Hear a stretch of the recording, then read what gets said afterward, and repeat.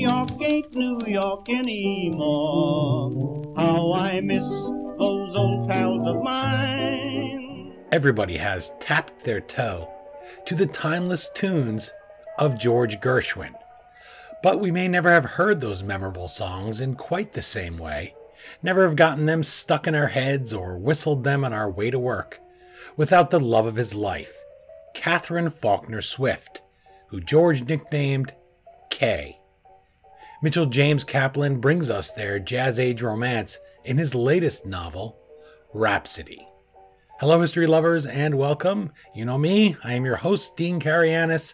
This is the History Author Show on iHeartRadio, and a special tip of the hat to everybody watching today's time travel adventure via our YouTube channel. We have some looks back today that I think you're really going to enjoy if you are, say, casting us onto your TV or watching on your computer. In this episode, we are going to meet that restless society wife who attends a concert that forever changes her world, but also the face of musical theater forever. The song that sparks this transformation is Rhapsody in Blue, composed by that young genius, George Gershwin. Mitchell James Kaplan is a man who knows his way around a concert hall, and he also earned a BA in English Literature at Yale University, where he won the prestigious Payne Memorial Prize.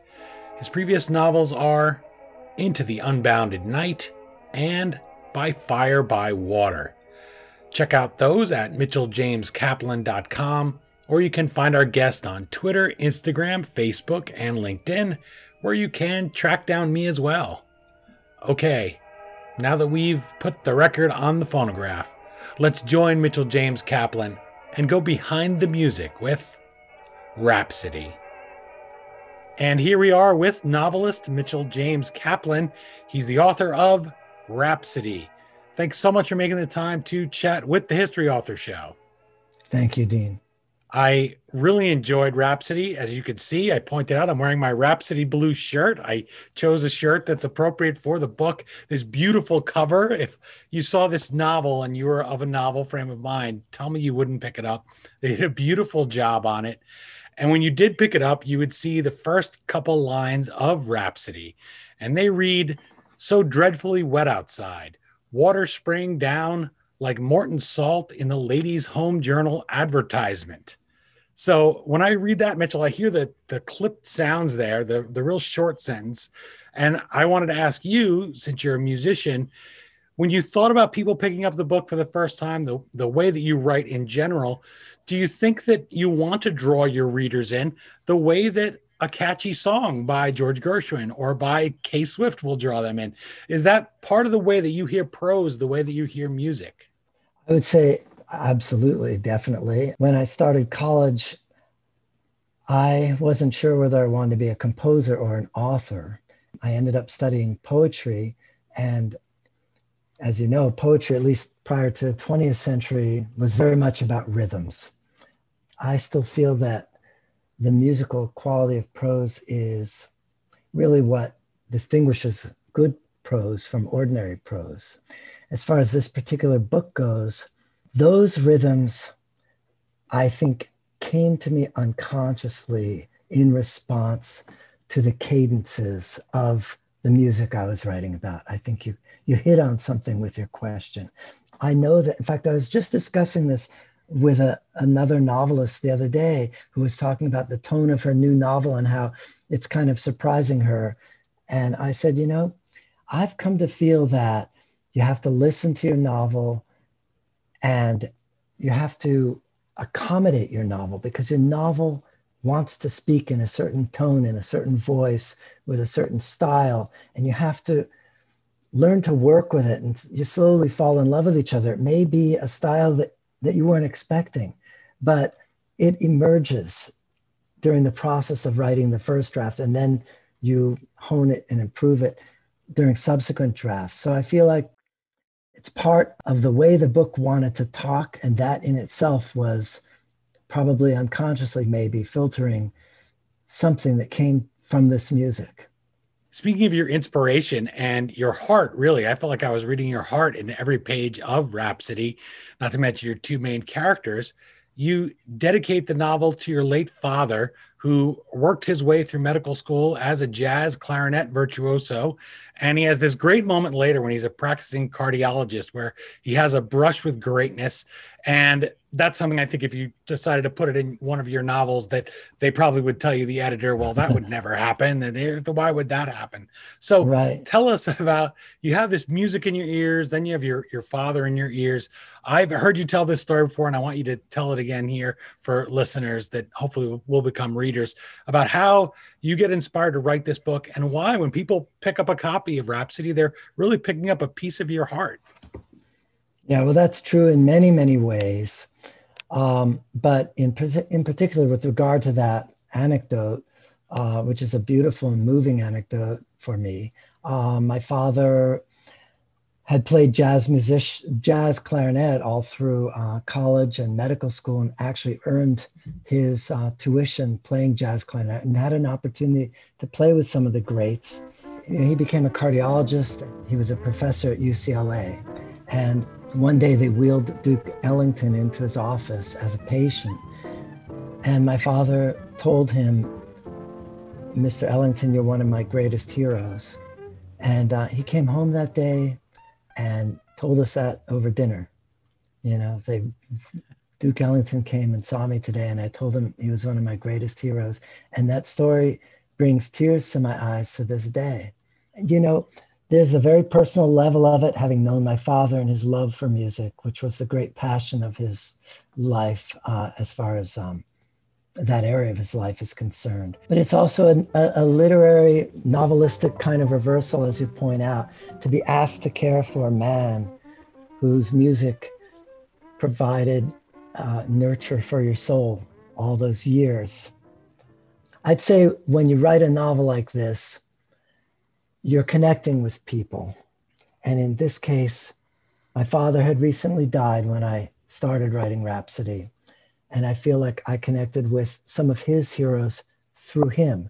So you could say I had my brush with greatness, which in a way maybe mirrored his brush with greatness when they wheeled Duke Ellington into his office.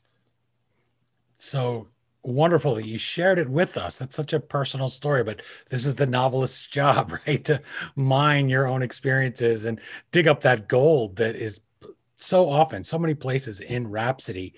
And it's a book that I just really hope people will pick up and experience it, because I only get to ask a few questions and just try to whet their appetites and get them thinking about this amazing love story and the way that you describe it on the page. But you're also writing about almost a century ago. And so I know when I read about the Jazz Age, I expect, well, there's going to be some racism in it. It's probably going to be very overt. People spoke in a different way. And I'm interested to see how a novelist handles that. But in the case of Rhapsody, you're really blessed with George Gershwin in that he's a man that's so ahead of his time. And he's somebody who loves music across this legally enforced racial divide. And so he's up there in Harlem. He's knowing these figures that you were just speaking about, guys like Duke Ellington, the ones who come before him and after him. And he's inspired by that. Was that a relief for you? How did it feel to say, boy, I can write about somebody that I admire. I don't have to try to put different words in his mouth so I don't offend or take 2021 readers out of the book? Yeah, I would say that there are a lot of questions built into that question that you just posed. One of them is another of the reasons I was motivated to write this book. There's that personal story that I just told you, and the connection with my father and some of his heroes and the music that he loved so much. And on another level, there's a personal curiosity that has something to do with this time that we're living in right now, where we're so very, very conscious of race. And I thought of the origin of jazz as a very interesting angle on the subject of race and race relations, because the great American musical idiom, pretty much everyone would say, is jazz.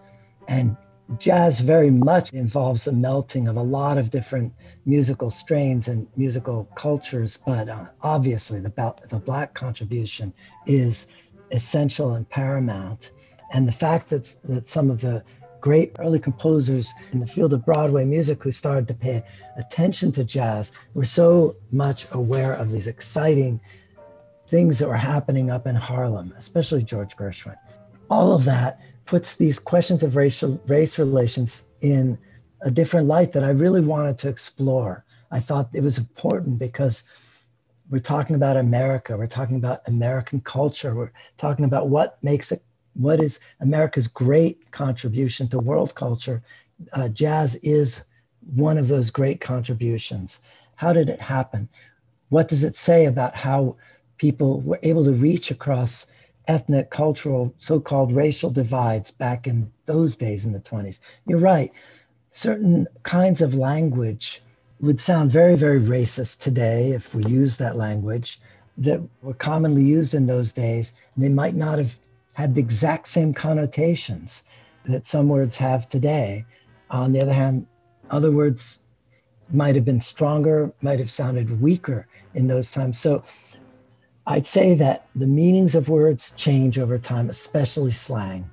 When you're writing a historical novel, you have to take that into consideration. You can't use words in the exact same way they were used during the period you're writing about, but at the same time, you want it to sound authentic. So in my case, I do take some risks, but I don't want to take so many risks that I'm going to be offending people with language that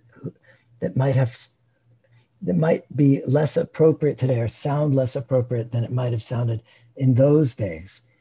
So this compromise, again, I've given you a very complex answer. Your question was kind of complex. It was. So I apologize for that. It's because I enjoy the mechanics of the book, and I read the music on the page. I read the words here in Rhapsody, and I can see all the hard work that went into those little choices. And that's why I wanted to break that down about that language and that really praiseworthy part of George Gershwin, because the bottom line for people that are going to pick it up and maybe repelled by is that Kay is married to somebody else at the time. And I don't know how you do that personally. I joke to my wife, I say, I don't know how people have affairs because I feel guilty if I go to a different Duane Reade. I'm afraid that the cashier from my regular Duane Reade is going to see me on the streets of Manhattan and wonder why I'm buying my milk for my coffee there. So this is something that you can't get around. You don't try to get around, but you also use it very effectively to tell the story. So how do you deal with that? And I know you have a perspective on that from living in Europe for a time that allowed you, I think, to relate to that better than maybe somebody like me who's so loyal to one Duane Reade. Not that you're not a loyal guy. Well, you are right about that. But to tell the truth, I have not told this story before. After I graduated from college, I worked for 2 years as an au pair in Paris, but the family that I was working for, they were a very powerful political and industrial kind of entity in France. So they had a chauffeur and a cook and several houses, and they had one American who had breakfast with the kids and spoke English, and one who had lunch with the kids and spoke English. The whole purpose of my being there was to speak English with the kids. But one of the things I absorbed while living in this kind of very powerful political milieu in France was, it was exactly what people think in terms of the way that two parents in the family related to each other and to other people. It was a kind of a personal experience of how two people can be very much loyal to each other and love each other and still be having in a discreet way, but in a way that was obvious to me, having other things going on the side. And that was part of the culture and it was accepted. I wasn't overtly thinking about that, but yeah, it probably did inform my way of seeing Kay and Jimmy and George. Jimmy Warburg comes from Europe and he comes from kind of a European elite culture. And I would think that he would have been exposed to that same kind of marital tradition. The really interesting thing about this is that they somehow make it work. It's difficult, it's complicated, it's not stable. A triangle is not a stable thing. Kay is really the person who messes it up because she falls in love with George.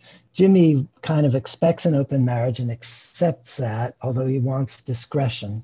George is not particularly interested in marriage, but Kay falls in love. And that is kind of what throws a wrench into the whole thing. What keeps it going, though, is music. Kay and George have a very mutually supportive musical artistic relationship that is, I think, very beneficial to both of them. And I found that was such an important thing for me, because we tend to think of these kinds of relationships as being exploitative very often, between an artist and another artist, and one is famous, one is a little less famous. But I don't think that's the case here. I mean, George Gershwin was already famous when he met Kay. He didn't need her help to become famous or to stay famous. She was already an accomplished, brilliant musician when she met him.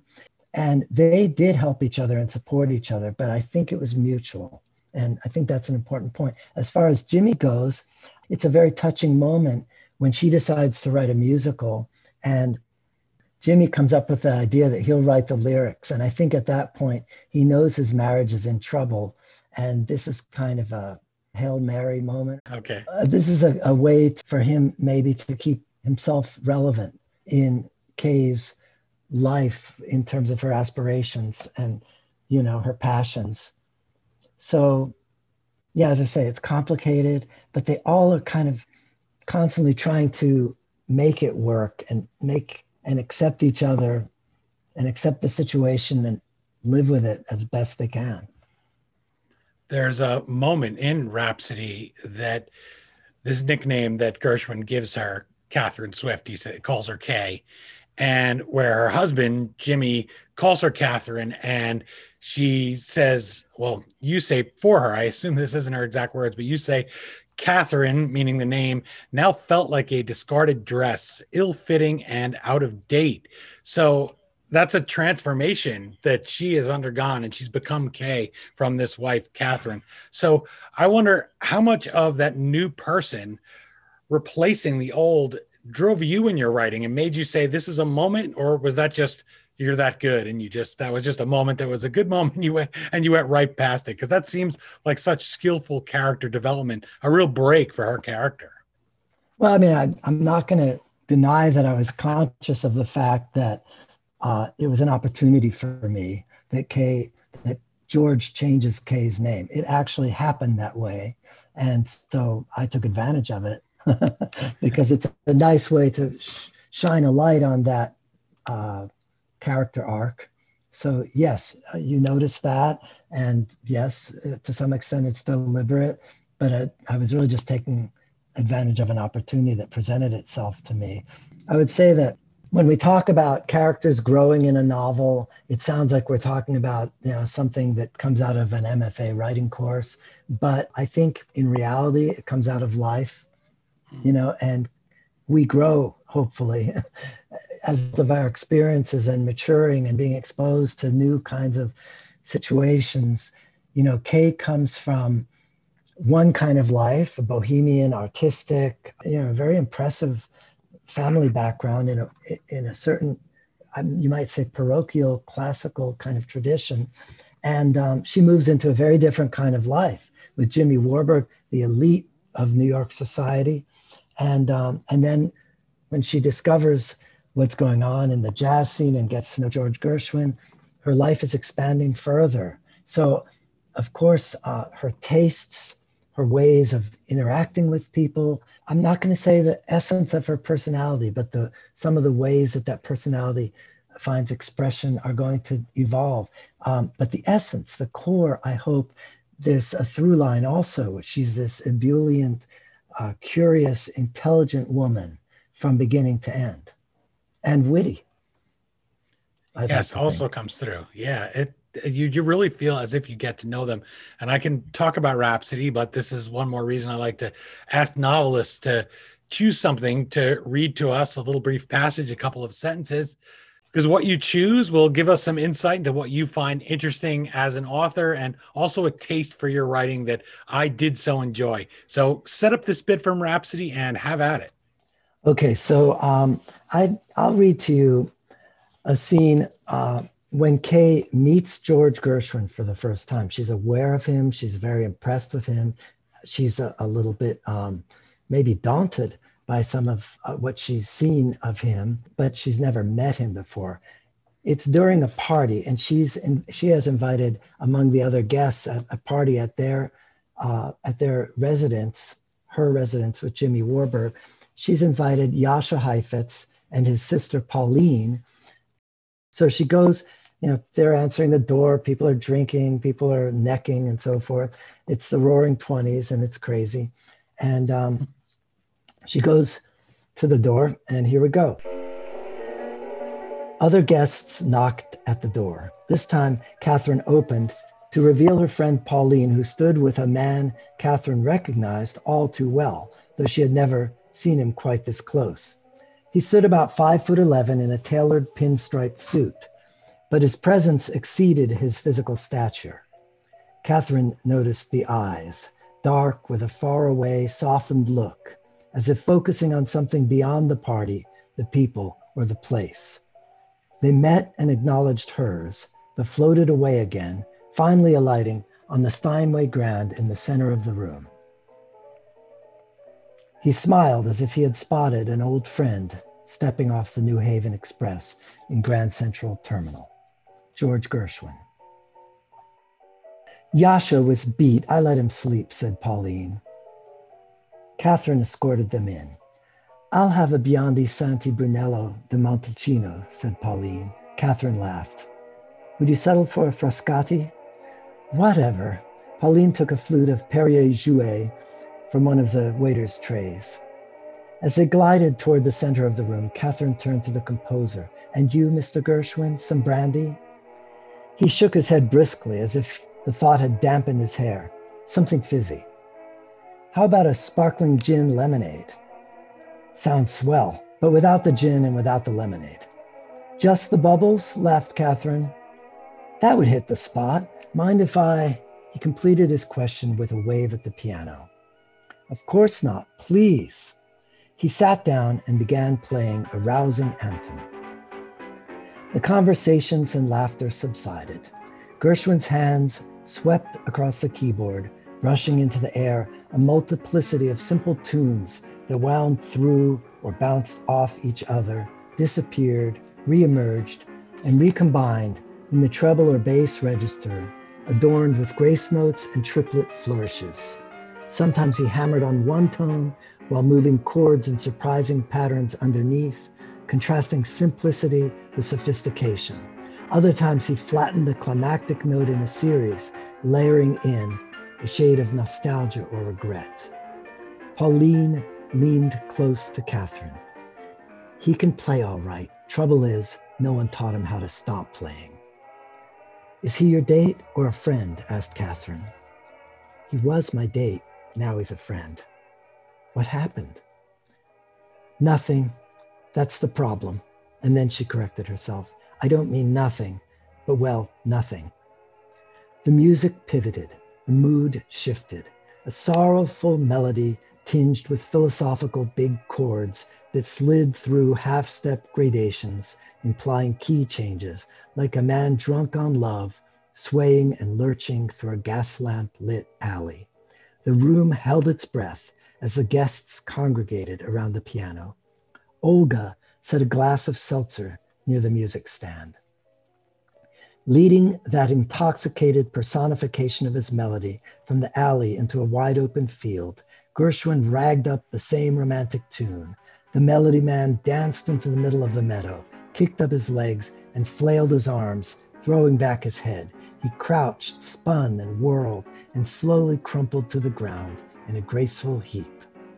Catherine had no idea how long Gershwin had been playing when he paused to sip his seltzer, oblivious to the enchanted crowd.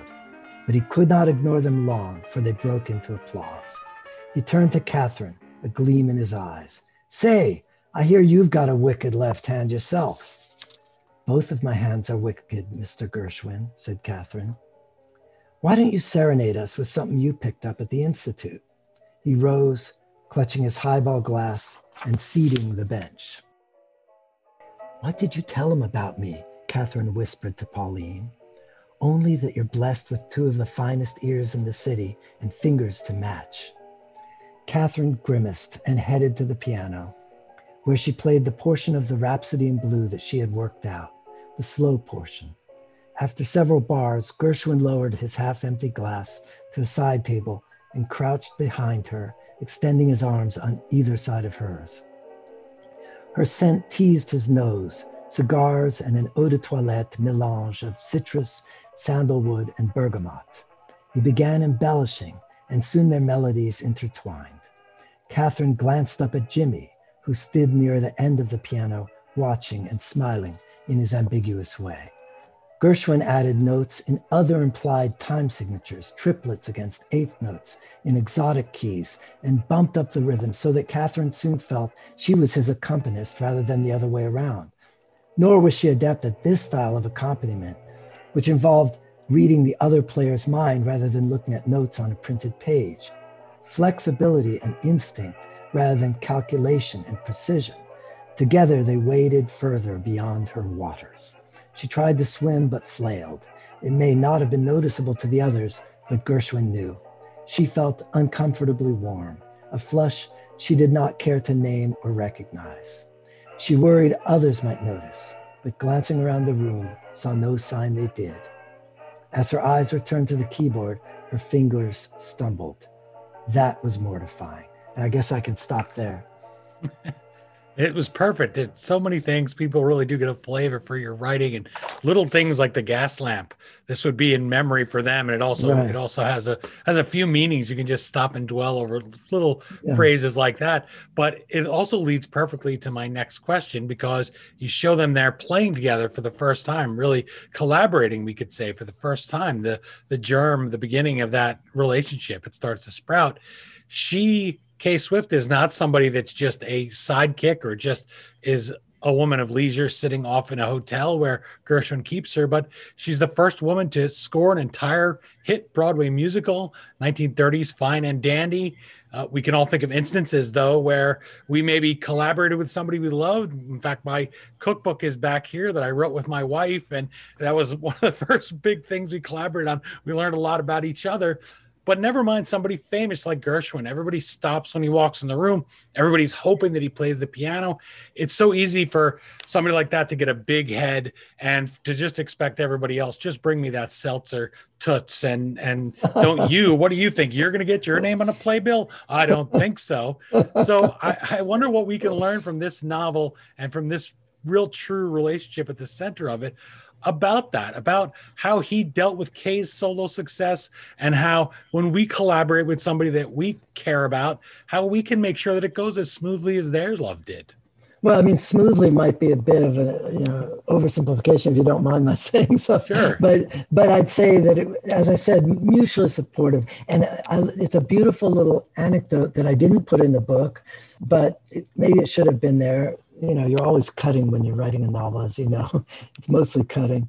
When in 1930, when Fine and Dandy was number 2, the number 2 hit show on Broadway, the number 1 hit show was Gershwin's Girl Crazy, same season. They were the number 1 and number 2 show, which is pretty cool, really. Yeah. It says a lot. It says a lot. I mean, I could go into my personal life. I will just say that, yes, I've collaborated with a number of people, and I continue to collaborate with people. The most important collaborator is my wife, and she reads everything I write 50 million times. And I do worry about it being exploitative at times, but she loves it, and she cherishes that role. And I too cherish the role she plays, and I dedicate every book to her. I hope that if she ever writes a novel, I'll be just as supportive of her as she is of me. It's not something I ever asked for, but it is a gift from God, as far as I'm concerned, that I happen to be married with someone so brilliant. She is the toughest critic I have ever met. And, she will read every draft of my books, and they come back just looking like crap, all marked up. You need that, though. You need the marks. Yes. And Yes. Maybe that's what I'm picking up in the book. I'll go back and try to salvage it. Is your relationship? Maybe that's what's coming through. But that is so great to hear because it is important. And you look at that, and whatever troubles they had, they produce all of this wonderful, great music, and out of something that could have just been so troubling along the way. So much. There's a reason why you're still writing, and we're still reading about this relationship 100 years later. Yeah, yeah, I think you're right. It's a very important and a very inspiring thing to recognize that um, in this time when everyone is writing about exploitation, and as I mentioned earlier, and how artists who are so often, as you say, narcissistic and self-centered, can be cruel and exploitative, but that's not necessarily the end of it. And I will say also in my work, I used to work in the film industry, as I think you did, or in the television industry. I worked for some, movie stars and movie directors, very famous people. And yeah, it was exploitative. I mean, sure, they were making millions. I wasn't, but I learned everything I know about how to tell a story. I didn't learn it in college. I learned it there in the trenches in Hollywood. And even though my goal was always to be a novelist, not to be involved in filmmaking per se, directly anyway. So I would say that even when there is exploitation, it can be mutually beneficial. And that has been the case in my life. Even when I've been exploited and knew I was being exploited, I've been grateful for what I got out of the relationship. You're enjoying my conversation, which I am certainly grateful for, with my guest, Mitchell James Kaplan. We're talking about his novel, Rhapsody. For more on this and his previous works of historical fiction, visit him at mitchelljameskaplan.com or on social media at Twitter, Instagram, Facebook, and LinkedIn. Therese Ann Fowler, author of the bestsellers Z and A Good Neighborhood, writes of the novel, "We all know Gershwin, but how many know he was the man behind the woman, the conflicted, extraordinary Catherine K. Swift?" Mitchell James Kaplan illuminates her in Rhapsody, bringing his impressive knowledge of history, composition, and the heart's whims to bear on this shining rendition of Swift and Gershwin's Star-Crossed Love. Mitchell, what struck me about that review is how your knowledge of music brought Kay and George's working relationship to life. Writing is often a solitary pursuit. You mentioned there that your wife will look after, but when you're writing, it's just you and the page. No matter how much you have someone collaborating with you, right, and checking your work and giving you suggestions. So how was that experience for you writing Rhapsody? Are you a solitary writer until the moment comes to say, here, you hand your wife that page? You have raised a question that touches on something that's very important to me as an artist. Again, this is not a question that has ever come up in an interview before. But all of your questions, Dean, are extraordinarily intelligent and unusual. Thank you. I can tell, and you succeed. But I wake up at 3 a.m. I cannot sleep after that.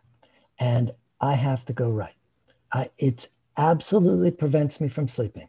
I wake up, I go, and I walk downstairs and I've got the world to myself. The crickets, and whoever is busy outside in the yard, they're doing their thing, and that's fine. That's some of the music after all. That's kind of informing the ambiance. It's a nocturnal experience for me. Comes out of sleep and dreams. And I'm not saying I do all my research at night. I do my research during the day, but I write at night. And it's something very mysterious for me. And I have to be totally alone, as I guess Virginia Woolf, everyone references her when they talk about that subject. It is definitely a solitary endeavor at that stage when the raw material is being mined out of history and the unconscious and experience, and these voices are talking to you. Phase of it is solitary, but there are these many other phases. And one of them, as I said, is research. I can do research, and I do. And another thing is obviously feedback from editors and everybody else involved in the process. So I don't think of writing as exclusively solitary, but I think of that moment of initial creation, the moment when the scene comes alive for you in your mind, that first efflorescence of the visual and the auditory and all of the sensations that go into the scene. That's very, very important to me when I'm writing. I have to see the light in the room. Where's the light coming from? Is it coming from that window? You know, I have to hear the voices of the different characters. It has to be a central experience for me, but only, as I say, initially, the most important moment when I have to connect on that level with the scene is when I'm creating the raw material from which the novel will be fashioned later. So another complicated answer.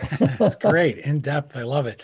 Well, I'm thinking that you talked about writing and your wife, and you said everyone picks Virginia Woolf as being the solitary example of a writer. And I'm thinking, I always say Jack Torrance. What is wrong with me? It's not very good to have a wife and liking yourself as a writer to Jack sitting there and demanding you not interrupt him. So that was one thing that struck me when you were saying that.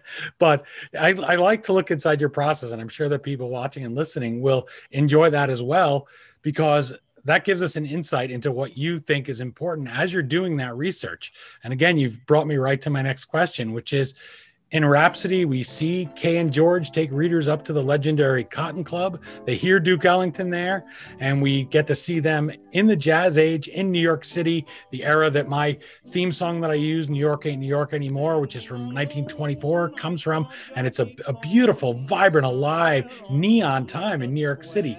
So how much of what readers will see, where they will travel through Rhapsody, is still there, ghosts of it, echoes of it in New York City of 2021? Yeah, well, one thing that is still there is Radio City Music Hall, which now is like an icon, right, of that period and of New York. And Kay Swift was a musical director there. She wrote songs. She was on a salary, and she was writing for the Rockettes, writing tunes and orchestrating them every day. I did try to call attention in this book to some of the architecture that no longer exists, in part because it's part of the story, and in part because it adds a nostalgic flavor to the story. So there's the Aeolian Hall where Rhapsody in Blue is first performed. There's the Century Theater, which was a beautiful theater that no longer exists, where Jimmy proposes to Kay. And I said it there in part because his family had actually financed the construction of that building. The other thing about New York, other than that period versus this period, other than the changing physical architecture, is the fact that neighborhoods changed. The character of the neighborhoods changed. And as you point out, the Harlem Renaissance was such an extraordinary time.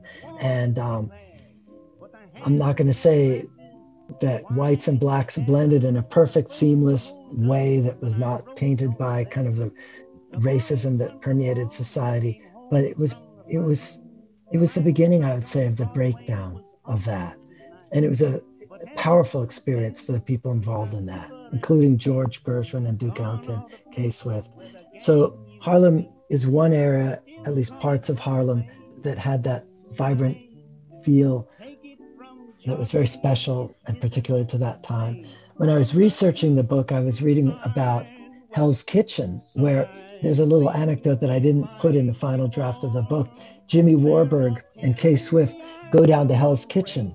Alexander Wolcott, he's living with one of the founders of the New Yorker magazine down there in this apartment in Hell's Kitchen. Alexander Wolcott is a famous critic and also a great booster of Gershwin and of Kay Swift. So Jimmy and Kay go down to Hell's Kitchen, which is a really, really bad part of town back then. I mean, there's laundry hanging above the streets, and it looks poverty. It looks like poverty. And you've got these, the people who were at the beginning of the New Yorker magazine hanging out in this apartment there, duplex or a townhouse, whatever it was. So they go there for a poker game because Alexander Wolcott was like, he thought of himself as the great poker player come literary genius, and challenged Jimmy to come down there. So they went down there and they played poker all night. And Jimmy, who didn't think of himself as a good poker player at all, kept winning. And he couldn't help it. It just kept happening. And he won. And the only thing that remains in my book from that is when he goes to collect his winnings. It's a different scene and it's in the book. But we don't show Hell's Kitchen. We don't show the poker game because I felt it slowed down the novel. So did my editor at Simon & Schuster. But he goes to collect his winnings from this guy Glazer, who is the manager, the chief executive of the Cartier shop in Manhattan, and he collects his winnings in the form of a jewel, of a necklace for Kay. And again, this is when he feels his marriage is a little bit threatened, and he's doing his best to make things good with Kay. So that's another aspect of New York that I was aware had changed so much in the interim. Not just the architecture, but the different neighborhoods and what they were about. Even if you think of Times Square and Broadway, it was very different in those days than today. It was very commercial in those days, but it's commercial in an even more extreme way today, I would say. You have Tin Pan Alley, which I believe is that where Gershwin was born? Is he Tin Pan Alley? Yeah. Tin Pan Alley is a great example of a neighborhood where all the music publishers were there, and you'd walk down the street and hear all the pianists demonstrating the song. Gershwin starts out as a pianist at 16, demonstrating new songs on Tin Pan Alley. Couldn't just have an MP3 file or Pro Tunes or whatever they use today to demo music. You had to go, if you're an artist, let's say you're a singer, you want to hear the latest songs that these publishers have chosen, selected, you're going to go from one publisher to another, and people are going to be playing them for you on the piano. And Gershwin was doing that. That was his job when he was 16. He wasn't born there in Tin Pan Alley, but certainly he grew up there. Yeah, he lived in Brooklyn. He lived in the Lower East Side. He lived in Harlem for a while. He lived in various places. His father was just kind of, doing what he could to survive. Can't help but pick up that music. And for me, you mentioned Radio City Music Hall, and I worked there. My office was right above that awning on 6th Avenue for 15 years. And I just, being somebody who loves history, right? And then you'd go down some of those side roads there and go down what was Tin Pan Alley and go past where, again, all those places that are named there in New York anymore, Murray's and Churchill's and Rector's and the Roxy, which is where the Rockettes end up getting their name from. There's so many of those echoes. It's a period that was so alive, especially in the music here of Gershwin and of Kay Swift, that it refuses to be paved over. It refuses to be knocked down. Yes. We're still searching for it today. And you write, in fact, or you have said that in many ways, my novel is a thank you letter to music for the ways that it has colored my perceptions and reminiscence. And that strikes me that this is what this book gives us. It gives us a chance to share that, to have it color our perceptions. And I think you'd probably like that. That's a high compliment from a reader.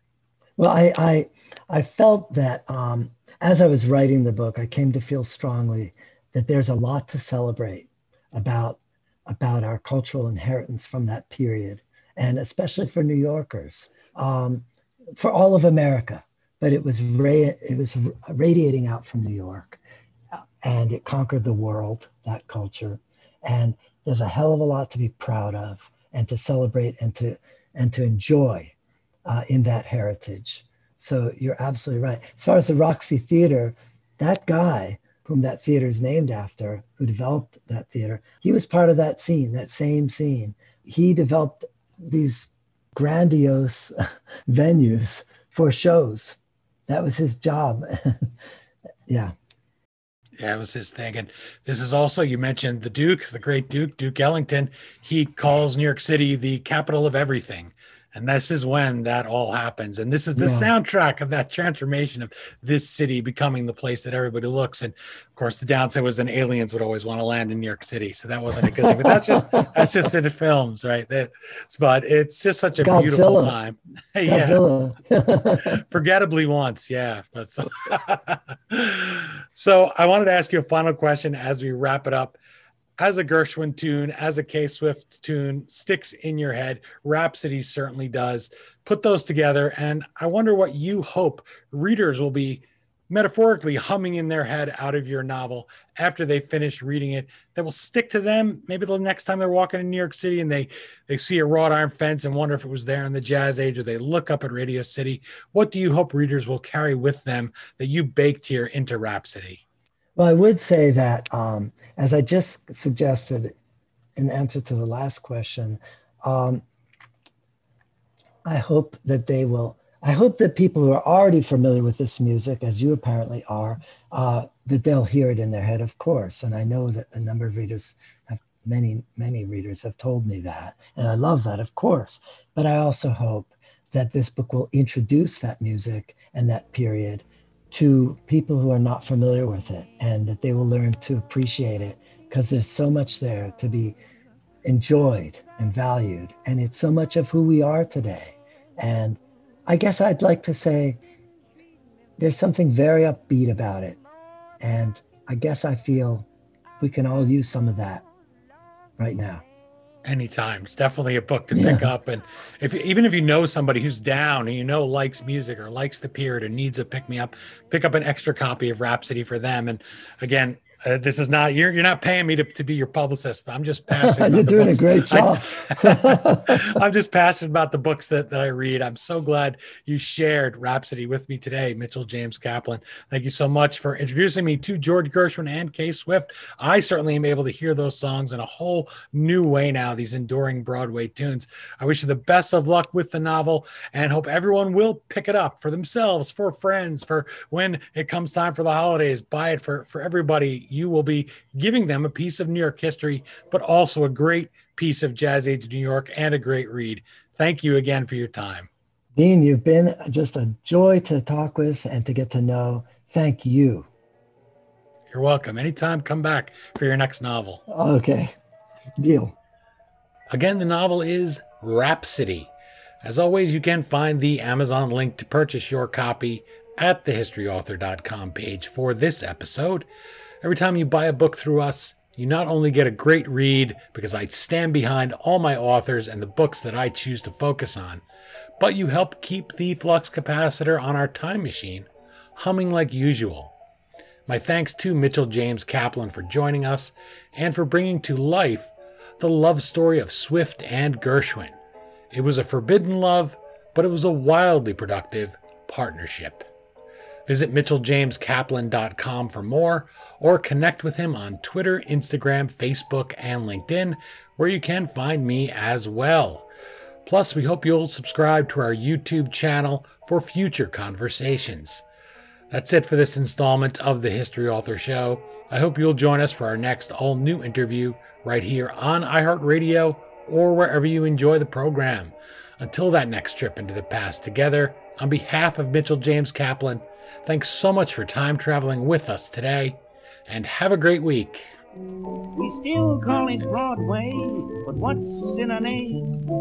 Take it from Georgie, it isn't the same. On the east side, west side, things ain't like before. There are tears in the